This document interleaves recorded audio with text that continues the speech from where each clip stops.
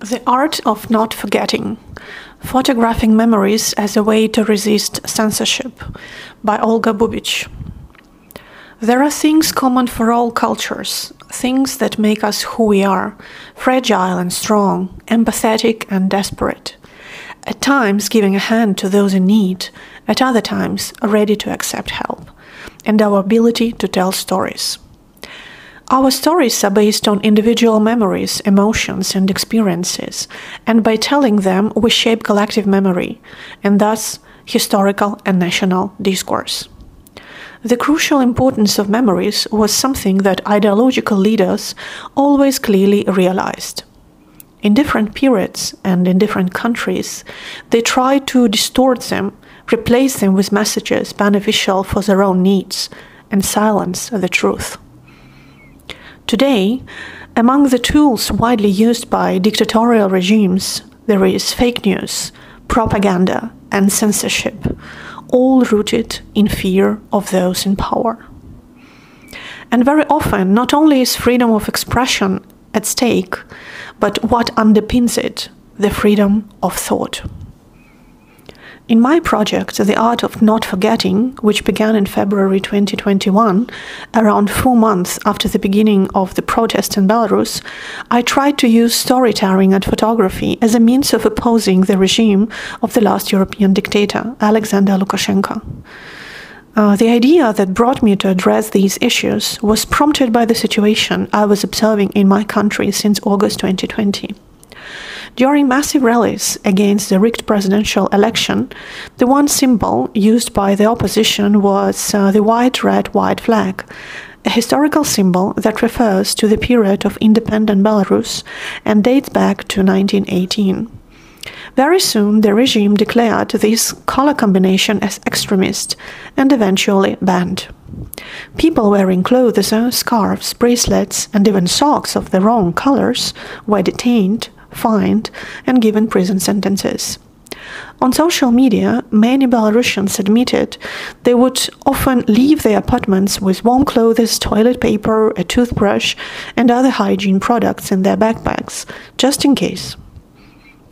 This was in response to reports from people recently released from jails who described conditions as inhumane, unsanitary, and overcrowded. It was also reported that COVID-positive patients were deliberately put in with others to infect them. In the winter of 2021, the absurdity of the situation reached its peak when a group of 15-year-old teenagers were detained in the city center during the day, and elderly women exercising outside were kidnapped from a park on the outskirts of the city.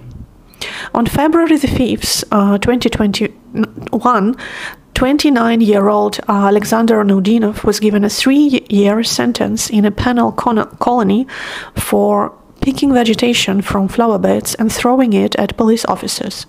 That was his official verdict. Among other absurd sentences Belarusians received in court were as follows: guilty of showing intention, condemning silence, and mental solidarity. And no one of these are scenes from a dystopian novel, but the reality of 10 million civilians trapped in a nightmare whose logic cannot be explained in terms of critical thinking or human vocabulary. But the ridiculous verdicts have not ceased since the suppression of the 2020 protests. Just a few weeks ago, on the 1st of March, Zhanna Trofimets, an elderly woman, marched by herself to one of the central squares of Minsk and was subsequently arrested and fined more than 3,000 Belarusian rubles, which is around $1,000. Trofimets' case, as well as the arrests of hundreds of other Belarusians who showed solidarity with Ukraine, made it clear yellow and blue were not welcome in the city streets either. A student of the Belarusian National Technical University who took a picture of Trofimets' brave action was also detained.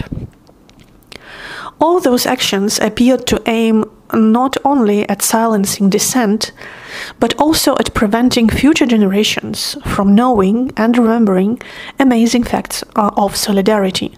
The Belarusians' fight for freedom and their strong voices in opposing violence and lawlessness. Apart from its indispensable role in the formation of the history of a nation and civilization, memory also matters at the level of basic survival.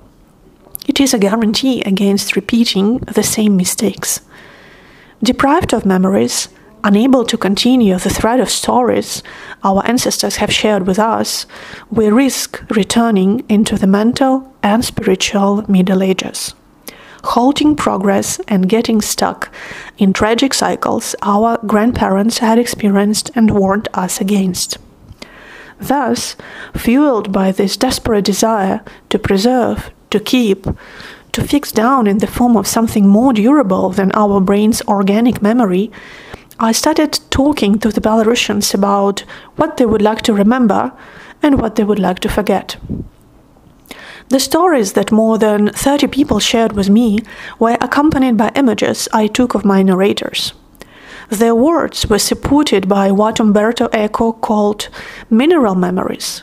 The photos I made were from screenshots. Conversations were held via Zoom and Skype with their particles that I ironically call silicon-generated, pixelated palettes.